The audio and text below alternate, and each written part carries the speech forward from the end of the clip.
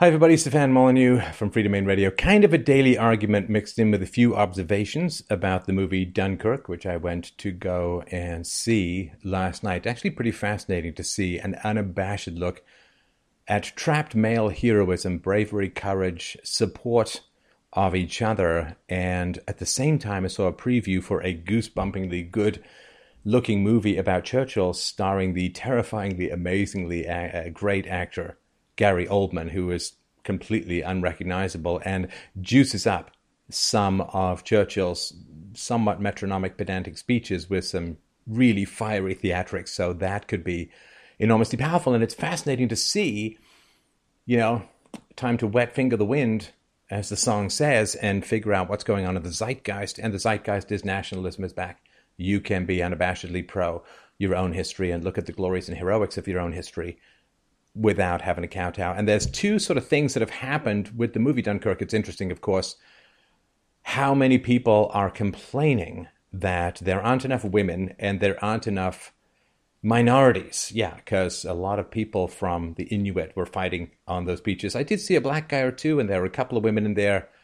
But face it, this was later on, the Empire, the Indians fought bravely and so on, but at that time, May 1940, when Hitler's panzer divisions had overrun France, it was a white boy's game, for better or for worse, for in sickness and in health, of course. And of course, people are complaining, well, there aren't enough women at Dunkirk. Yeah, that's because women weren't subject to the draft.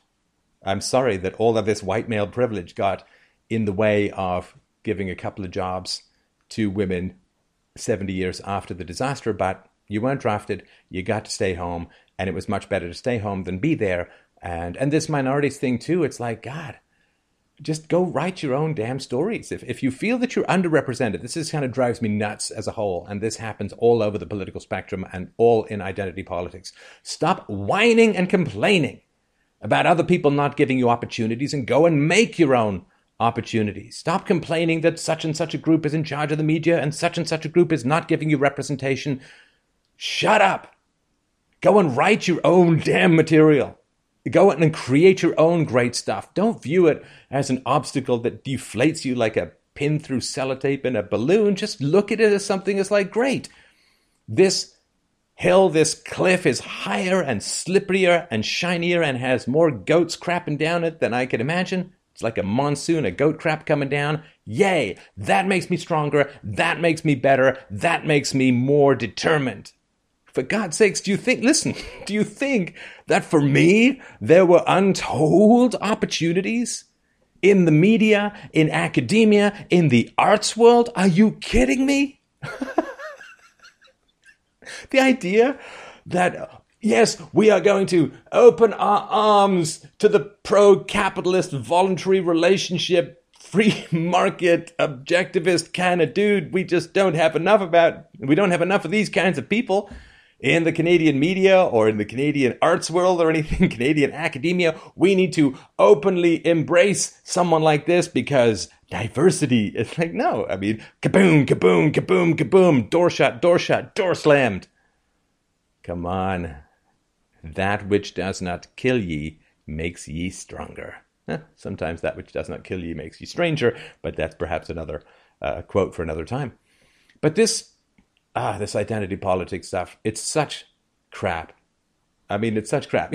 Where are the Aboriginal Australians complaining to the Japanese that they don't cast enough Aboriginal Australians in Japanese movies? Hey, Kurosawa! Where are your Nigerians? It's like, you got to be kidding me. You've got to be kidding me. Stop whining, stop complaining, and go make your own opportunities. For God's sakes, you'll be better off because of it. You'll be a better, stronger, more compassionate, more powerful person because of it. I kiss the hem of the garments of all of the people who kicked me down and who stood in my way, because I'm the kind of guy, it's like, oh, are you standing between me and my objective? Well, welcome for a spotty, bald, Steph-sized hole in your sternum as I burrow through your spine to get to where I want to go. I mean, if I had been, it's funny, if the media, not the media, that was never going to happen. Oh, come on, let's be realistic. CBC, right? Canadians broadcasting communism, CBC. But I mean, can you imagine if they'd had any brains, they'd have co-opted me into academia. I mean, I did essays so good they were read to the entire assembly of the students as examples of what perfect essays look like. So if they'd have co-opted me in, they'd have bought me out. But no, their rage, their resentment, their exclusivity was too strong. So they pushed me out into the entrepreneurial world, where I learned a lot more about the free market and learned to really appreciate voluntary transactions. And then, well, then I ended up pouncing into the alternative media scene like a comet, like a rocket, like a chunk of meteor landing in Arizona. And fortunately, sadly, not on John McCain, but that's a topic for another time as well. Focus, tunnel vision. And so this complaining, well, you're not giving us enough roles. It's like, go make your own roles. I mean, did Shakespeare whine that other people weren't giving him opportunities? No. I mean, say just go and make your own damn opportunities or shut up. It's so boring. I mean, Paul Joseph Watson has been fighting this rearguard, fix the rear view action about the British broadcasting, British people broadcasting communism, BBC, CBC. Because they're saying, well, Roman Britain was so ethnically diverse and Middle Ages Britain had lots of mixed race families in it. It's all complete lies. Complete lies. England was like 98% white until, 60 years ago. And then the floodgates were open to mass third world immigration. So the idea that it's been going on throughout human history is crazy. They say America is a nation of immigrants, like 98% of immigrants to America, give or take, were like not even just white, but Polish people, no, not even just white. They were white Anglo-Saxon Protestants from a particular section of England. I mean, it was close. And this, of course, was the entire design. So the idea that there's just been this free, open immigration from all over the world, it's just another lie that is put forward because people can't handle the truth, don't want the truth. And I appreciate, the people are fighting this kind of rearguard action. I have sort of two minds about it. Like, we got to get more Samoans at Dunkirk.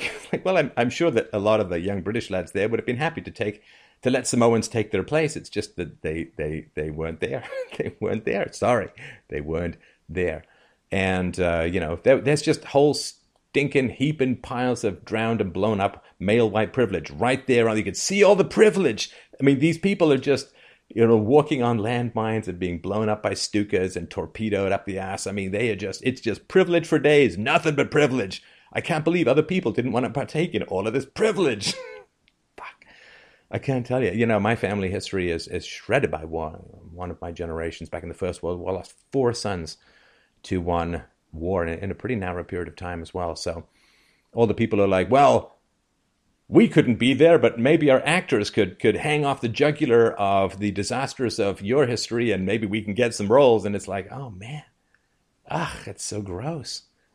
So I don't know. I mean, until the government runs out of money to fund this crap, to me, lecturing these people about historical accuracy, I'm glad some people are doing it, but I sort of have two minds about it insofar as it's sort of like lecturing people in the Soviet Union to be really efficient. They're not going to be efficient because it's communism. And it's sort of like saying to women, well, you should respect men more because, kind of build civilization and the cities and the amenities that keep you safe and so on. But, once the government runs out of money that it can hand out to women and women actually need to start appealing to men again, women can insult men all they want because they get the resources from male taxpayers through the state.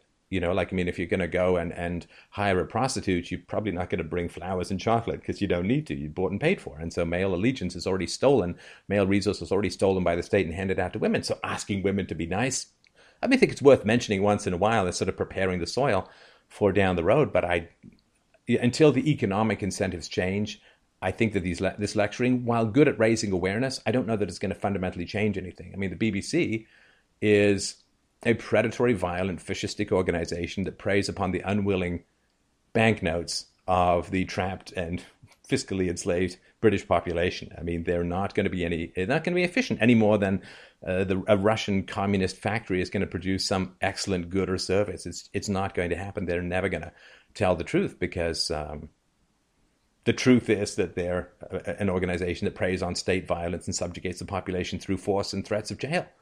Because, British police, very good at catching people who aren't funding the socialist propaganda machine, not so good at finding actual terrorists. But thanks so much. I hope you find this interesting and valuable. There's your Daily Thought. I'll talk to you soon.